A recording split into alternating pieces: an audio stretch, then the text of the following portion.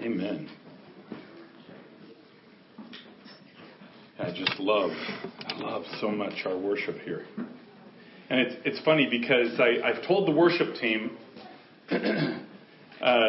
Josh can attest to this, but I told the worship team that I want to have at least 45 minutes of worship because it's so powerful. And it's funny because, am I ringing a little bit here? It's funny because whenever we get to that last song, I look at the time and I think, they're not going to make it. They're not going to make it. They're not going to make it. And then, they made it. at least 45 minutes. The Lord loves our worship. I don't know if anybody noticed, but there was a point, I want to say it was in the middle of Break Every Chain. It started in the second verse where it said, there's an army rising up. But, I'll do things every now and then. I'm still ringing, aren't I? What is up with that? Is that better? Maybe? For now? Okay.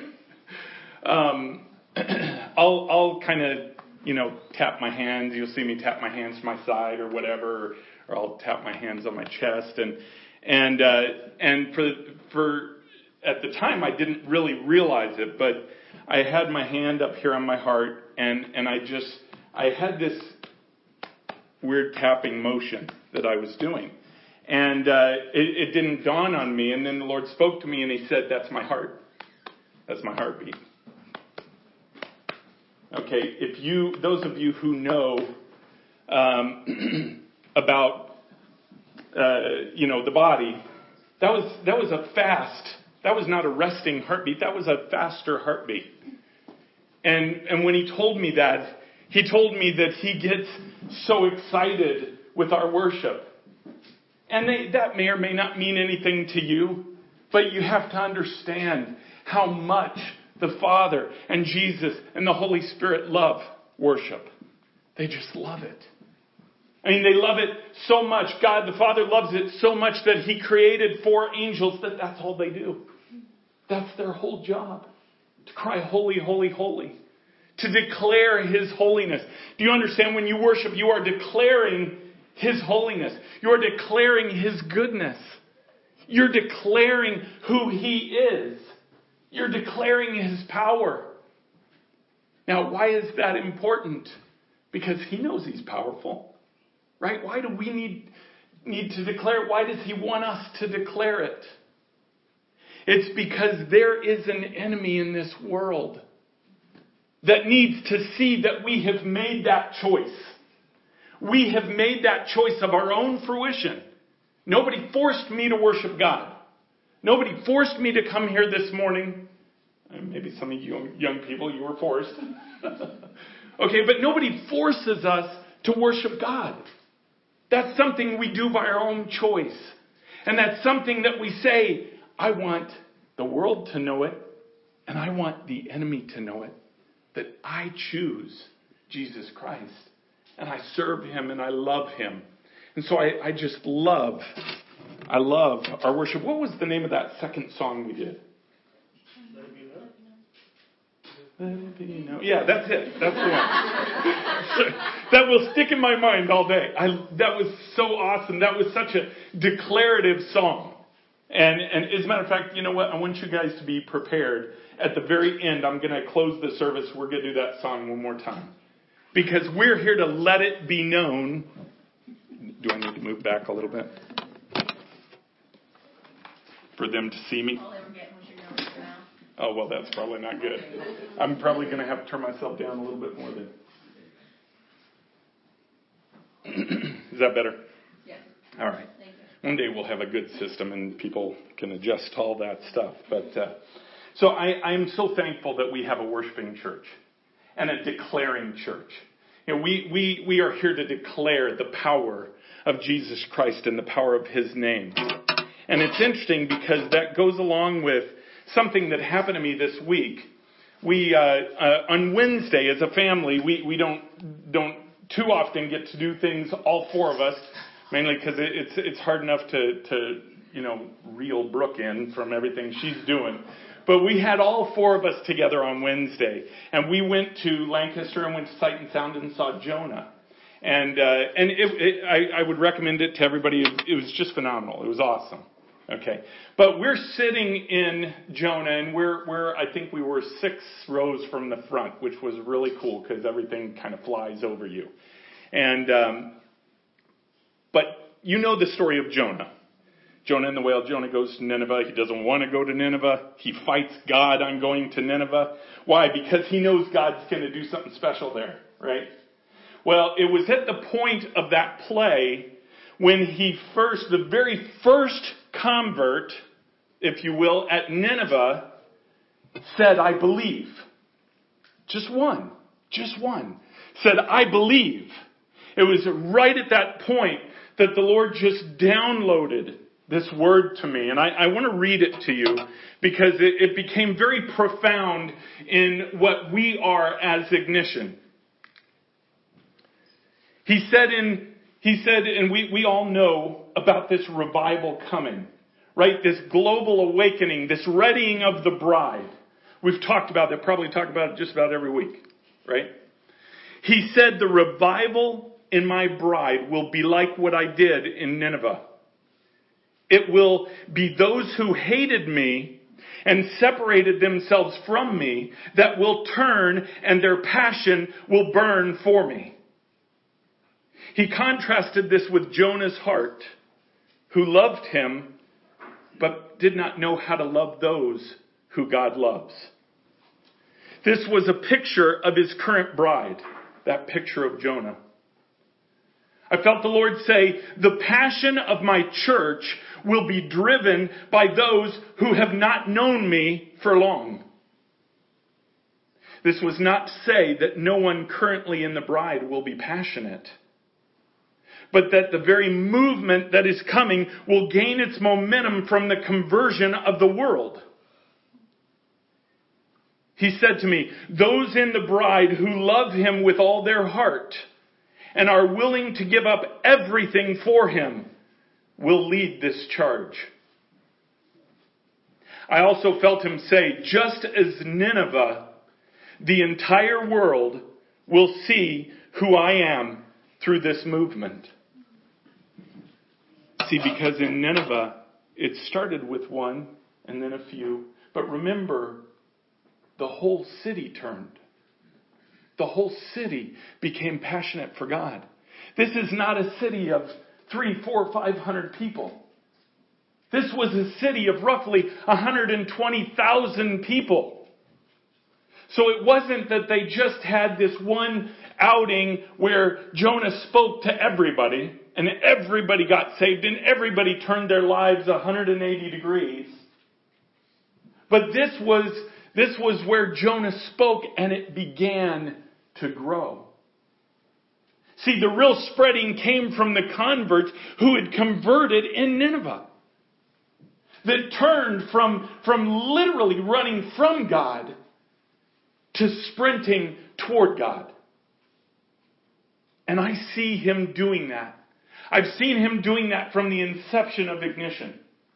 I've seen him take people that did not know the Lord at all, or perhaps were saved, younger or whatever, but had never really pursued him and got a hold of their lives. And they became passionate for him. They became passionate because nothing else was important or as important. Only what he wanted. Only what Jesus Christ wants. That's what we become passionate for.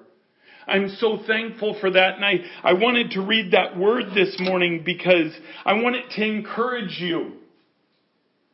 Because see, only those who lay their lives down for Christ can literally break through the strongholds that the enemy has on this world. And it's already happening. We see it already happening. But for it to gain this momentum of this revival, see, it can't be a part-time thing. Your life can't be a part-time, I give it to you, Lord. It has to be sold out. He wants you to be sold out. He sold out for you. When He died on the cross, He gave everything. And we always look back at that, but do you realize He's giving everything right now? See, there is nobody who works harder for this revival to come than Jesus Christ. He said to His disciples before He ascended, after He rose from the dead and before He ascended into heaven, He said, when I go, and you want me to go because the Father's going to send the Holy Spirit in power. And we talked about that last couple weeks in Acts. But He said this. He said, you will do, and this was back in John 14, you will do more than I did. Why? Because I'm at the Father's right hand. Not because you have more power than I did, but because I am literally going to be seated at the right hand of the Father, and whatever you ask in my name, and whatever you ask according to my will, I will do it. Do you take that seriously? Do you take that literally in your own life? That God, if you have a place for me in this movement, if you have a place for me in this revival, I want it. I just give you my yes. I've said it before. I wake up in the morning, and every morning I say, God, I give you my yes. I give you my yes. And Lord, I don't know how to pray. You may look at me and think, well, yeah, but He knows how to pray. No, I don't. I know how to talk. Right? But see, if you don't know the Lord's will, it doesn't matter in your prayer. Because see, it's not my job to figure out His will or even to figure out how to manipulate what He wants into how I pray. God, I need a new car, and you know, that Jeep I've been looking at, that's really the one I want. And Lord, you said whatever I ask in your will, in your name, I'll get it. I want a Jeep. Now, I'm not saying He won't give you the Jeep. And I'm not saying I don't pray for that. Okay, my point is, prayer is easy. When you just say, I give you my yes, and I desire your will. That's all. You have authority over your own life.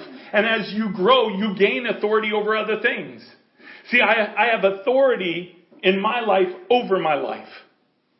But in the position God has brought me to, I also had authority and was given authority over my family, over my children. Right? And I was given authority over Ignition as we started Ignition. He grows your authority as He grows you in Him. But when you say yes, and you say, I want your will, that is for all of the things you have authority over. Right? And many times we can pray in intercession for others as well in the same way. I know when we go to the courts for Carson, which we do a couple times a day, I always pray, Lord, your will and your timing. Why? Because I know that's what Carson wants. He's told me. He's told all of us. He wants the Lord's will. He wants, as much as he would like it to have already happened, this healing in his life, he would have liked it to happen, 6 years ago. Right? Okay, but he falls back to the fact that, Lord, I want your will. And I want your timing.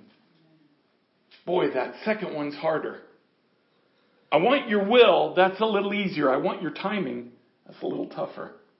Why? Because we put this huge emphasis on timing. And we've talked about this before. I mean, you look at examples in the Word of God. You look at Paul, who had probably the greatest ministry. We're going to be getting into that later in this series. But the greatest ministry in the New Testament. Probably one of the greatest New Testament Christians in terms of outreach and everything else. And you look and it took 17 years. 17 years after he was saved. After he had the Damascus Road encounter with Jesus Christ. So that's not counting the years and years of him being trained in the Torah, in the Word of God, in the law. So imagine taking 17 years in preparation. I look and I thank God that God called me at 50. Because I'm just hoping I got a few of those years behind me. Right? God, your preparation has been the last 30 years in my life. But it takes time.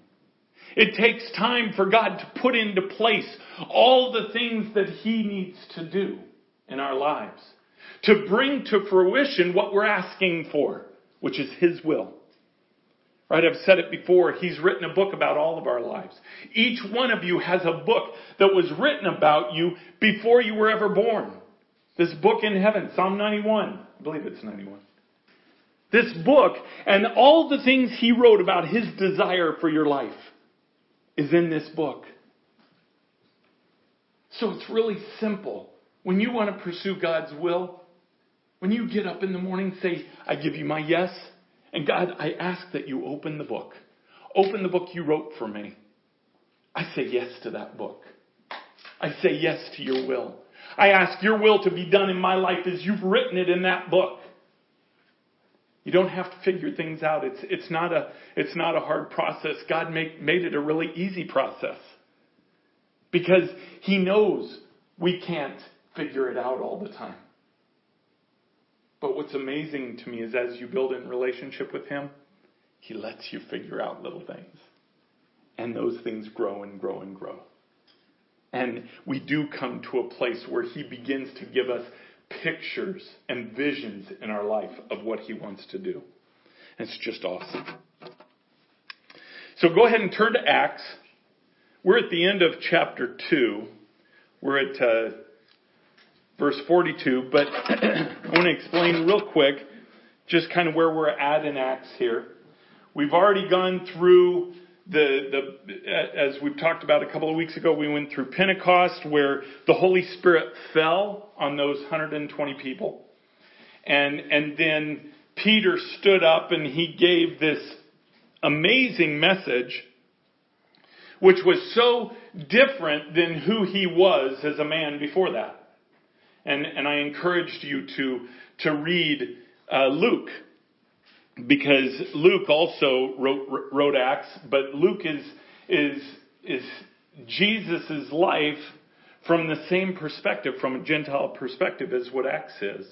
And you see all through Luke, and for that matter, all the Gospels, where Peter kind of was this speak before thinking kind of guy,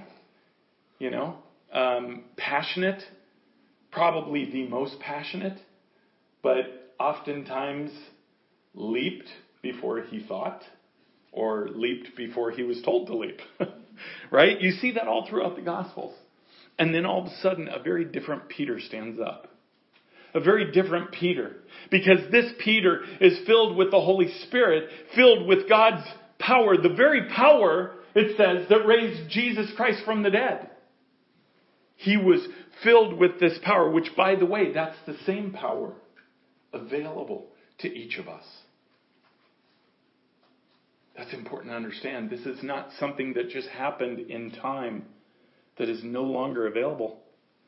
This is something that is available right now, and it's produced through relationship with Jesus Christ. But a different Peter stood up that day, that morning. The Bible even tells us what time it was. It was 9 o'clock in the morning. And Peter stood up and he told these people who were just responsible for killing the Messiah, for hanging the creator of the universe, the Son of God, hanging him on a tree. See, Peter wasn't afraid like he was less than 2 months before. Right? He wasn't afraid and ran away like he did the night that Jesus went on trial. He stood up before those who accused Jesus Christ and who nailed him to the cross. And he said, you guys did it. This Jesus whom you crucified is the evidence of what you see now. Is the power in which you see displayed before you. at Pentecost. So that's what was going on. And we saw at the end of that time, it said that verse 41 said, "So those who received his word were baptized. And there were added that day about 3,000 souls." Whew. That's a good service. Imagine that. And that's a good service. When you have 3,000 people come to the conviction of understanding who Jesus Christ was, and these were the people that had just crucified him. These were the people that just jeered him in the streets as he was carrying his cross. These were the people that stood around and watched him being beaten and didn't care. These were the people that when Jesus was presented with Barabbas, they said, "Give us Barabbas, who was a thief and a murderer." They said, "But him, crucify him, because he says he's God. And he blasphemes." These were the people that hated Jesus Christ. And yet when they heard this truth, they heard it in power. Because Peter was filled with the power of the Holy Spirit. They heard it in power and they were moved, the Bible says. They were moved to compassion, to conviction, to understanding who Jesus was. And they asked forgiveness. And they were forgiven. 3,000 of them in one shot. This, unless there was more said, this was not a long sermon. It was just truth. What's your reaction to truth? When you hear God's word, and not just about who Jesus Christ is, but when you hear his word about your life and what you are supposed to be and do with your life, do you let that conviction enter in your heart? Do you let that conviction overwhelm you to bring you to a place of understanding? God, I give you my yes. I want to give you my yes. I'm tired of driving my life anymore. I want you to drive. Jesus, take the wheel. Hey, that should be a song. Yeah, I know. So, okay, that was a feeble attempt. No, but what does it take for you to understand Jesus has purpose in your life? And it doesn't matter where you've been. It doesn't matter who you've been or who you are. That's why he had me read that word about Nineveh. See, because Nineveh was a place, it wasn't just that they were a godless people. It was a place that hated Israel. So, see, in the times of the law, that's like hating God. And they would come, because they were just on the other side of the sea, they would come over and they would take what they wanted. They would kill who they wanted. They would destroy what they wanted. They had no feelings for God at all. No feelings for his people. In fact, they had disdain. But see, God had mercy on them, and he loved them so much that he sent Jonah, even though it took a little bit to get him to go. He sent Jonah over there just to give him the word that Jesus loves them. That God loves them. And look what happened. Look what happened. This passion burned inside of those first few that spread like wildfire. You know, I love in that first song we did, This is Revival, the backdrop, as Brooke had commented, this backdrop is that fire. Have you ever been in a place where fire spread so rapidly? You know, we used to live in California when I was a kid. Out there, they have just these seasons of dryness. And they have it all throughout the country, but I remember, and you see it on TV. If you see the news, you see this It seems like every summer that a fire will catch here and all of a sudden thousands and thousands of acres are burned. Why do you think God uses the metaphor of fire for the power of His Holy Spirit? It's because the contagious aspects of it are the same. See, just like fire will spread in a field that is dry or a forest that is dry and rage, so can it spread in the power of the Holy Spirit through Christians that just say yes and give Him their yes and say, I want your will. See, it will spread and it will be contagious. Jesus Christ working in your life, you saying yes, it will not stay within you, I promise. It can't. Because fire cannot be contained. Fire can be put out. We can control that fire.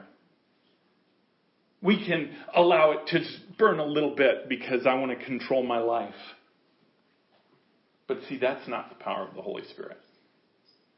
The power of the Holy Spirit is to say yes and consistently give Him your yes. And I want your will, not mine. I want your will in my life. Do whatever you want. But then you got to be careful not to be surprised. Because what He wants probably does not look exactly like what we think it will. Or even what we want it to be. So you have to be ready to continue giving your yes and just say, I trust you.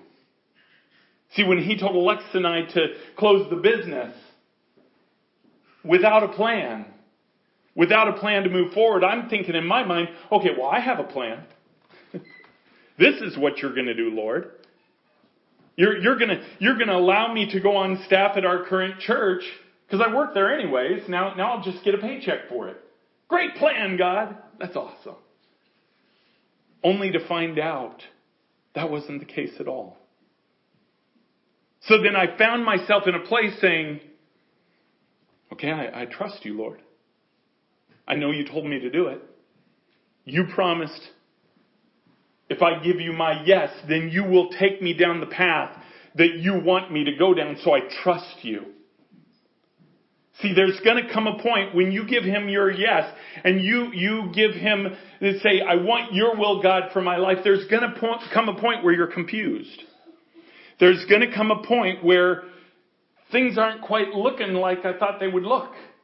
Okay, why am I having all these troubles? If I'm having all these troubles, maybe I'm going the wrong direction. You know, maybe this God thing isn't what it's all cracked up to be. Okay, but understand that giving Him your yes means saying, Lord, build my faith. Build my faith in trusting what you have for me. And man, there is nothing tougher in a relationship with Jesus Christ than building our faith. He's like, here's my word, trust me. That's tough. Have you ever trusted something you can't see? I mean, if you've trusted in Jesus Christ's plan for your life, you have. That's not an easy thing. And I will not sit up here or stand up here and tell you that's an easy thing. Just say yes and your life will be just woo. You know, it's not about that. In fact, Jesus Christ said, if you follow me, this life is a tough life. He said, because the Son of Man doesn't even have a place to lay His head. Which is funny, as they're building the church, you notice they didn't have a building. And He didn't even seek one. He didn't build a building to try and get everybody to come in and see what was going on and get saved and everything else. Sorry, had to throw that in there. Right? He went to them. But when you say yes in your life, understand trials are going to come. Because it is a difficult life to submit to somebody else. Let me give you a practical example in the world. If you take a job And you have authorities in that job over you. Perhaps you have a manager over them. And, if you're entry level, you have like 100 levels before it gets to the top, right? When you go in there, if you just declare, I'm going to do what I want to do. I'm going to live my life as I want to live my life. I'm going to do my work as I want to do my work. I know that they gave me this to do. I'll get to that. I need to read the paper first, right? You're not going to get very far with that company, are you? Right? See, when you choose a career path and you get into a job and then you start pouring your yes into that job, think of the metaphor with Jesus Christ. When you're saying, yes, I will do what I need to do, I want your will, manager, okay? I want to do your will. So if you have a report that you need me to do, it's my will to do your will. Does that make sense? So when you do this, and you do it well, you start getting recognition from the managers. You start moving up in the company. You get trained in your mind of how to operate within their blueprint, within what that company does. And then you work your way through and eventually you find yourself in that position of management. Perhaps you really do well and you end up at upper level management. But see, nobody ended up in that upper level management going in at the bottom level deciding I'm going to do what I want to do. It's not how it works. That's not how the training process works. The training process works by saying, I will do your will. See, it's no different with the Lord. I will do your will. I give you my yes. I want to do your will in my life as you've planned it. And then all of a sudden, when something goes through, you're given something to do, you do it, you trust Him, and then you can move forward because He fills that power in your life to do it. Does that make sense? All right. Turn to verse 42 in Acts. And I'm going to read down through 47. This is that group of 3,000, technically 3,120 people now. Okay. Started out as 120. They added 3,000 souls that day. So what they're talking about here in verse 42 is that group of people. And they devoted themselves to the apostles' teaching and to the fellowship and to the breaking of bread and the prayers. And awe came of it. Let me read through it and then we'll go back. And awe came upon every soul, and many wonders and signs were being done through the apostles. And all who believed were together and had all things in common. And they were selling their possessions and belongings and distributing the proceeds to all, as any had need.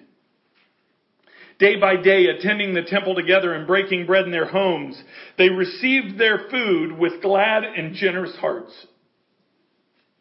praising God and having favor with all the people. And the Lord added to their number day by day those who were being saved. See, this wasn't just something that happened on their Sabbath, or in our case, like on a Sunday morning or a Tuesday night. This was day by day because this was their lives. See, they were committed not only to the unity, but they were committed to the furthering of this new life that they knew. This overwhelming change in their lives. With believing in Jesus Christ and receiving the power of the Holy Spirit. Said that they had all things in common. What does that mean? It means that they cared about each other. It means that they loved each other. I love the part where it says, and they I think it was,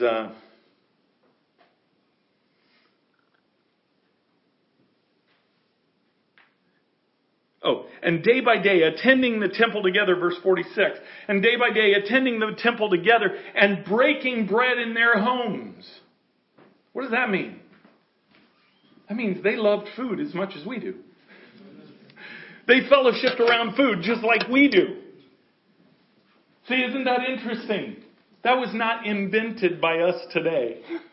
That was not invented by the Baptist Church. Have food fellowships. Why is that so powerful? It's because when you're sharing bread with each other, when you're sharing food with each other, you're sharing life with each other. So they spent time together doing that. But I want to go back to verse 42. Because this is really the crux of this portion. So these people who now have come to a knowledge of Jesus Christ and who He is, and remember, these are the same people that just crucified Him. Okay? It says in verse 42, and they devoted themselves. They devoted themselves. What does that mean? What does it mean to devote yourself? In the Greek, that means a prolonged form of being devoted, being committed. You are strongly committed. To devote yourself to something means there is nothing that is going to dissuade you from that path. So they became devoted to these things that we're going to mention in a second. But there was nothing that was going to dissuade them from that. Nothing that was going to take them off of that road, off of that trail. Right? So verse 42, and they devoted themselves to the apostles' teaching, number one. Okay, and some of your Bibles, there's kind of a gap between apostles and teaching. Is there up here? No, there's not. But it's not that they devoted themselves to the apostles and teaching. They devoted themselves to the apostles' teaching. What is that? The Word of God. They devoted themselves to the Word of God. They devoted themselves to what God was saying. They devoted themselves to the love that was portrayed in His Scripture. They got hungry for His Word is the point. It wasn't just that, hey, tell me how to live a good life and I'll be devoted to that. It was, if God's speaking, I want to know it. I'm hungry for it. I'm hungry for your Scripture. We've encouraged people to go through the Gospels recently and to be hungry for what Jesus Christ is saying in there. See, are you hungry for His Word? Are you hungry for that? Are you hungry for understanding what it means? Or does it just represent to you something that doesn't make sense? See, there is something that must be present in understanding the Word of God. And that is a heart that is hungry for it. If you're reading the Word of God just to gain knowledge, just to know something more than your friend, and I know that I used to do this.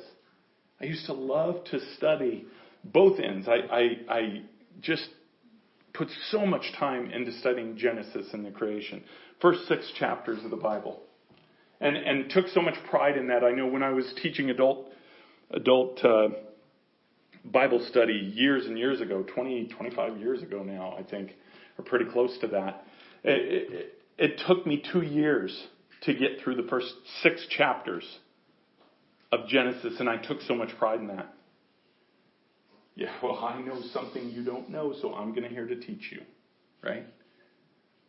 If that's all I'm getting out of His Word is knowledge, it has no effect on my life. Which is exactly what happened. There was no fire burning in my heart because it took this root in my heart. I was looking at it as knowledge. And then I went to Revelation and Revelation, oh, this is even better because now I could tell people that I know what's going to happen. And you know what's funny is when you can tell people what's going to happen, they listen. That's an easy way to get a crowd. You've seen it time and time again, even from these cults. Even from these people that claim the world's about to end and they get all these followers up until the point when it doesn't. Right? It's easy to get people to listen if you're talking about something that's going to happen. But for that to be sustainable, it has to be of God. That's why it's so amazing to dig into His Word, because you will find so many things that are going to happen.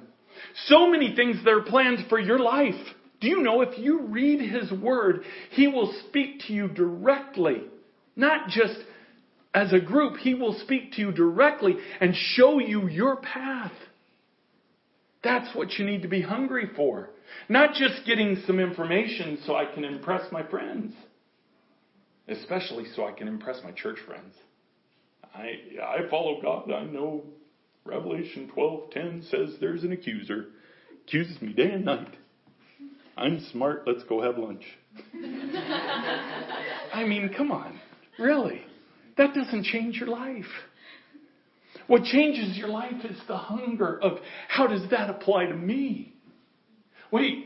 You say Revelation 12:10, there's an accuser that accuses me day and night.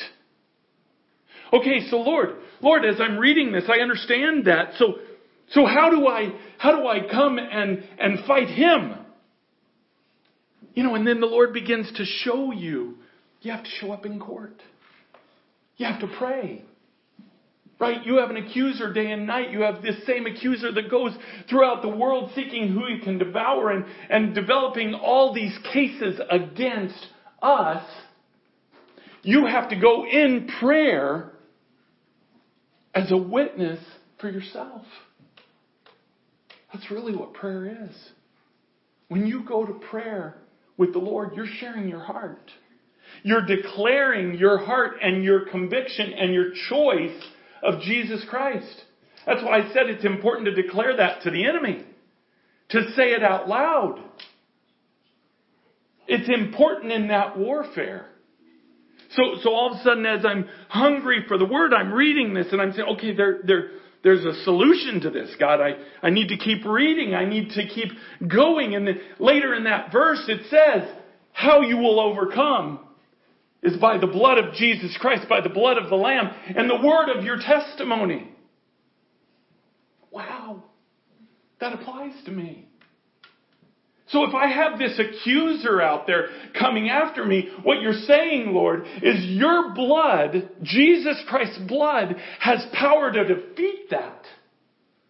And then the word of my testimony, what does that mean? That's my declarations.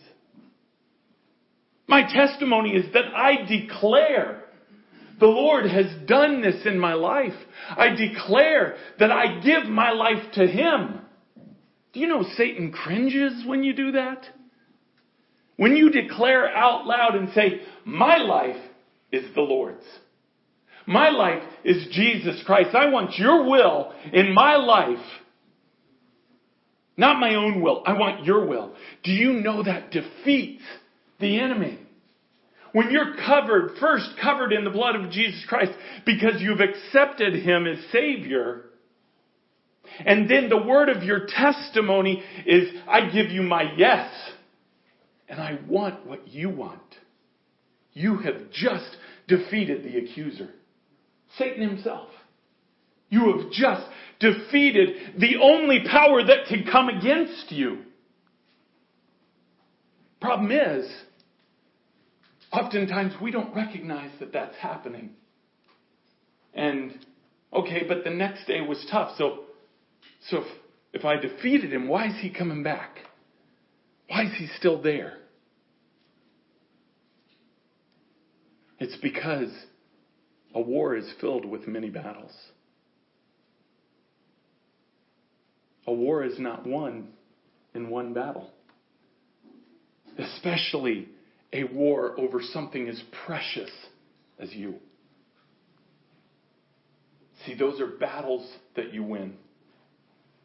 The war was already won because your heart is with Jesus Christ. But the battles are what strengthen us. If you look warriors of old, okay, for that matter, even warriors now. Warriors that are trained in warfare. They could be trained. You talk about these SEAL teams, and I've heard these testimonies from them. You talk about these SEAL teams that have the best training in the world. They're trained for every situation. They know exactly what to do. But yet they don't become perfect until they've experienced the battlefield. It's when they've gone out on the battlefield that the practice becomes reality. See, in your life, when you give Jesus your yes and He takes you, immediately He's going to take you in a place of preparedness to prepare you for what He has for your life. That training process, what He trains you when you pick up your Word and you're reading your Word and you're consuming your Word and you're letting it sit heavy on your heart, it has to be put into practice. It has to be tested. Because God said that the testing of fire will prove if that is gold or silver or precious stones, which are all good, or wood, hay, stubble, which would burn up in the fire. See, when you give Him your yes, it's going to be tested. It has to be. Because He's building a warrior in you. And a warrior has to be tested on the battlefield. So they devoted themselves to the apostles' teaching. And secondly, the fellowship. The fellowship. What does that mean? That means we're not an island. We're not an island to ourselves. We're to have fellowship together. In fact, we're to be wholly committed. Remember what devoted means. We're to be wholly committed to fellowship, to being together. And let me actually include the next part, the breaking of bread. Because oftentimes that's what goes with fellowship. Right? We're to be committed to that. We're to be wholly devoted to that. And I got to say, I am just so absolutely thrilled with our young people, which is like 80% of our church. And not that I'm not thrilled with the older people. I'm thrilled with us too. But the younger people that intrinsically just go together and fellowship. And do you know, many of you may not know this, and certainly the people online may not know this, but our young people, they do something every week together, but then they also do something else every week together that is with another church. I mean, we can't get churches to play with us, so we go play with them. And that's cool. I don't mind that. If we can't get them to come to, something we're doing, we'll go to something they're doing. Because see, we have to crave fellowship with them. They're the bride. They're the believers. They're our brothers. They're our sisters. We have to crave that.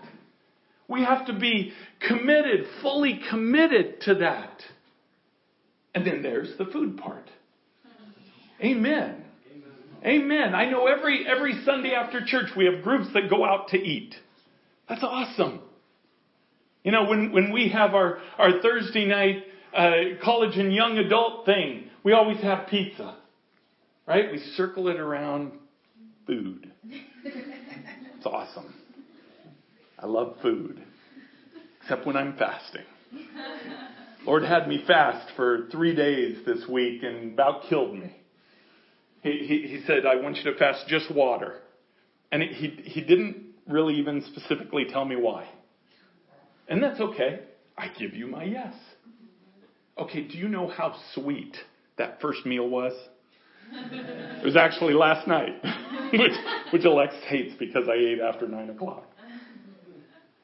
But it was so good. It was so good. And I was by myself.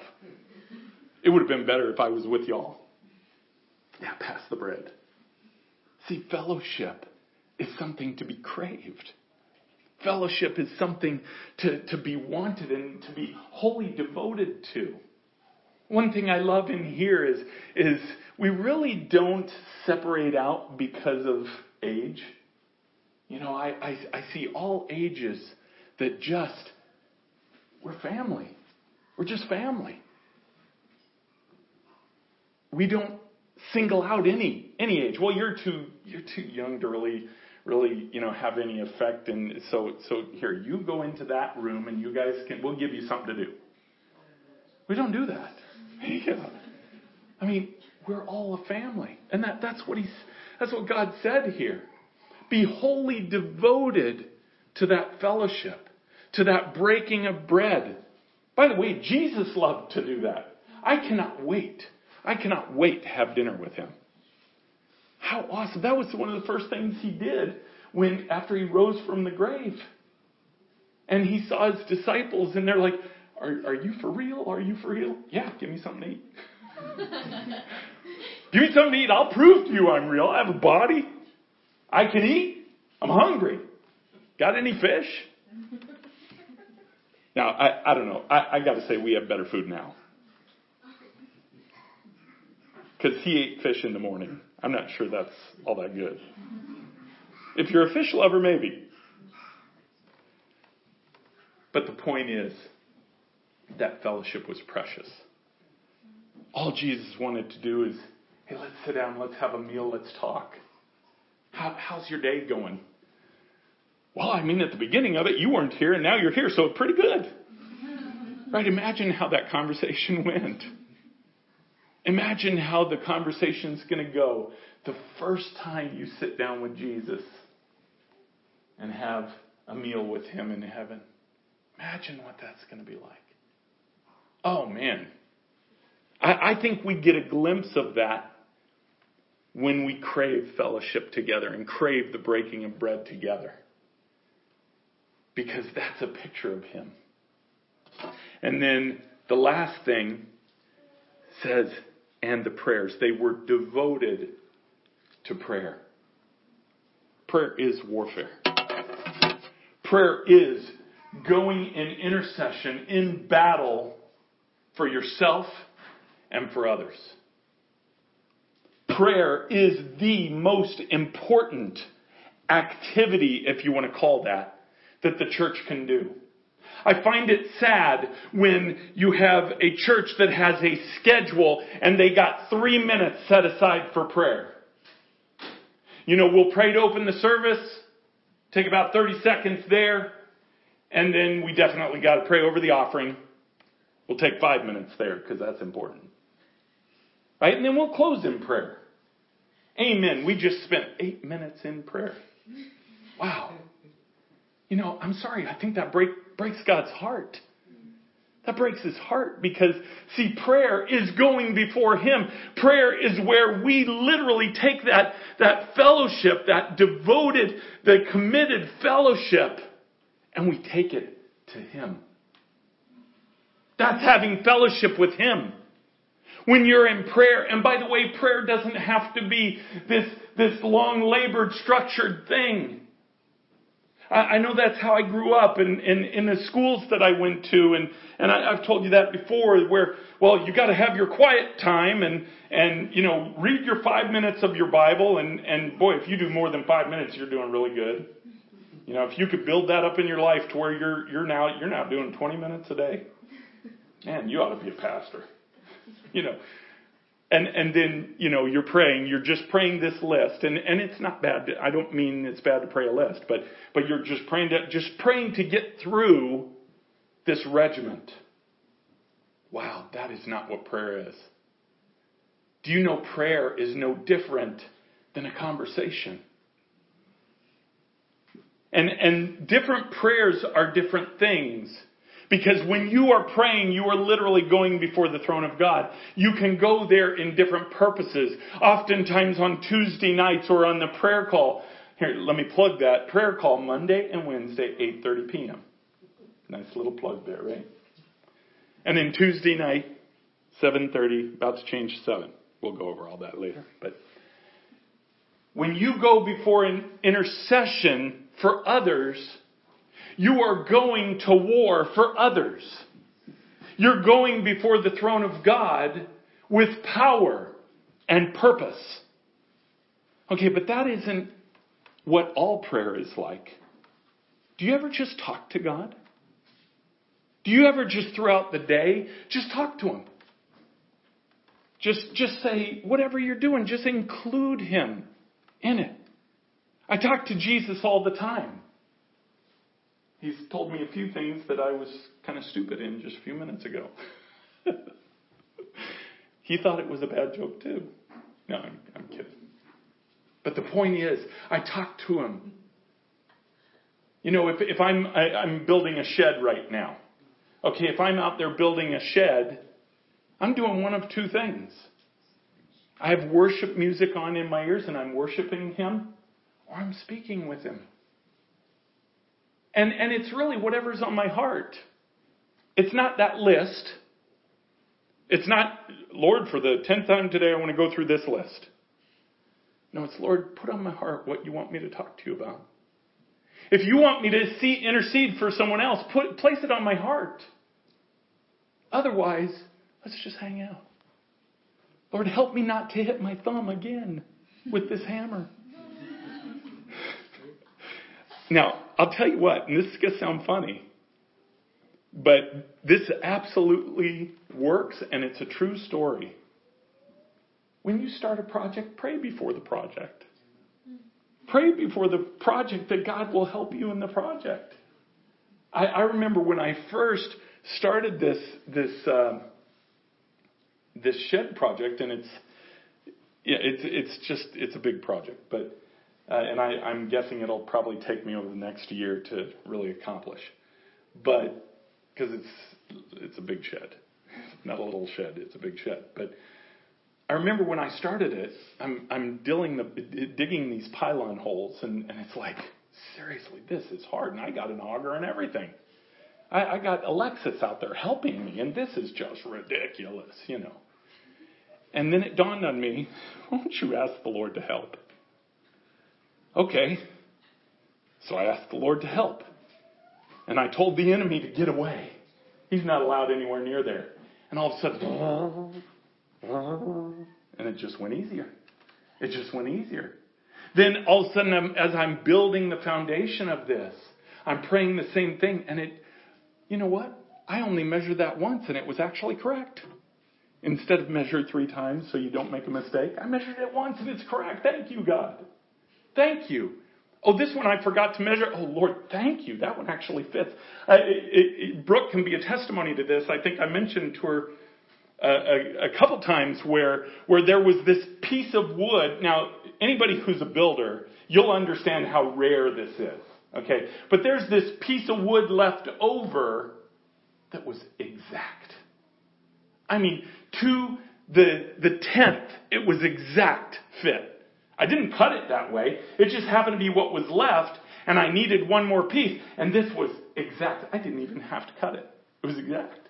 Now I'm just doing my work, and oh, thank you, Lord. That's so awesome. And we're just having this conversation. Do you see that's what prayer is? God wants you 24 hours a day. And don't worry about your dreams. When you go to sleep, He'll take care of them. That'll be His part. But trust me, when you do this, when you devote yourself, it says devote yourself, wholly commit yourself to prayer. That means all the time. That means you can pray to Him anytime, all the time. It doesn't have to be, between this time in the morning or this time at night. It can be all the time. You ever try, and I know Jeff has told me this many times, he'll be in the middle of a meeting. He'll pray before he goes into a meeting with somebody. He'll be in the middle of a meeting, and if something is going wrong or something needs to change, he'll pray, and boom, it changes. Am I right? Power of prayer. Have you ever been with friends and all of a sudden something's starting to go wrong?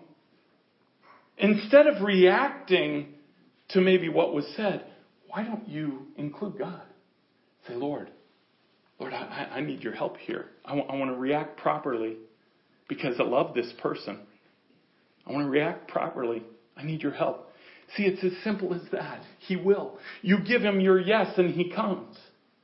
You say, I want you, He comes. He promises to. That's what He wants to grow in His church. That's what was produced in the early church. That's what He wants to produce right now. That's what will bring the wedding of the bride. That's what had to do with the vision and the word that He gave me about Nineveh. He wants to do a work in you. He wants to do a work that is not this partial work, but he wants this constant work. And that relationship that you build in that is something that will blow you away. It's something you'll never regret. It will become the cornerstone of your life, your relationship with Jesus Christ. And it will be the very thing that draws other people to you. Because his love is contagious. That's why his love is like fire. Fire to a dry land. You set a dry land on fire, and the land begins to absorb the fire, and it just spreads.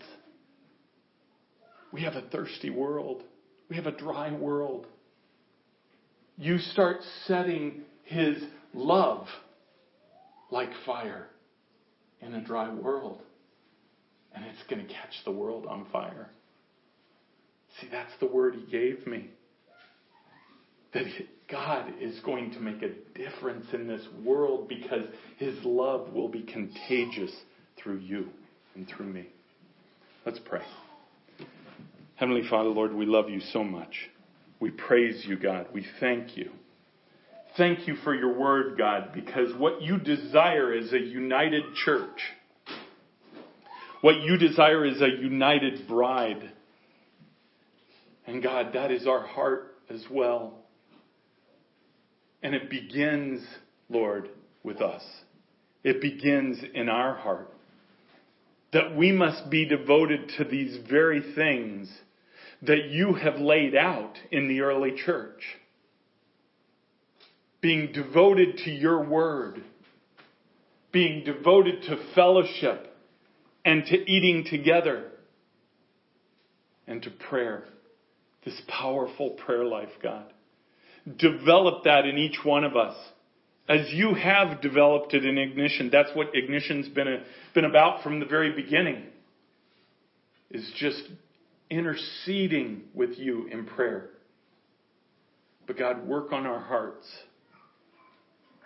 Develop us into the warriors that you want us to be. We love you so much, Jesus. In Jesus' name, amen.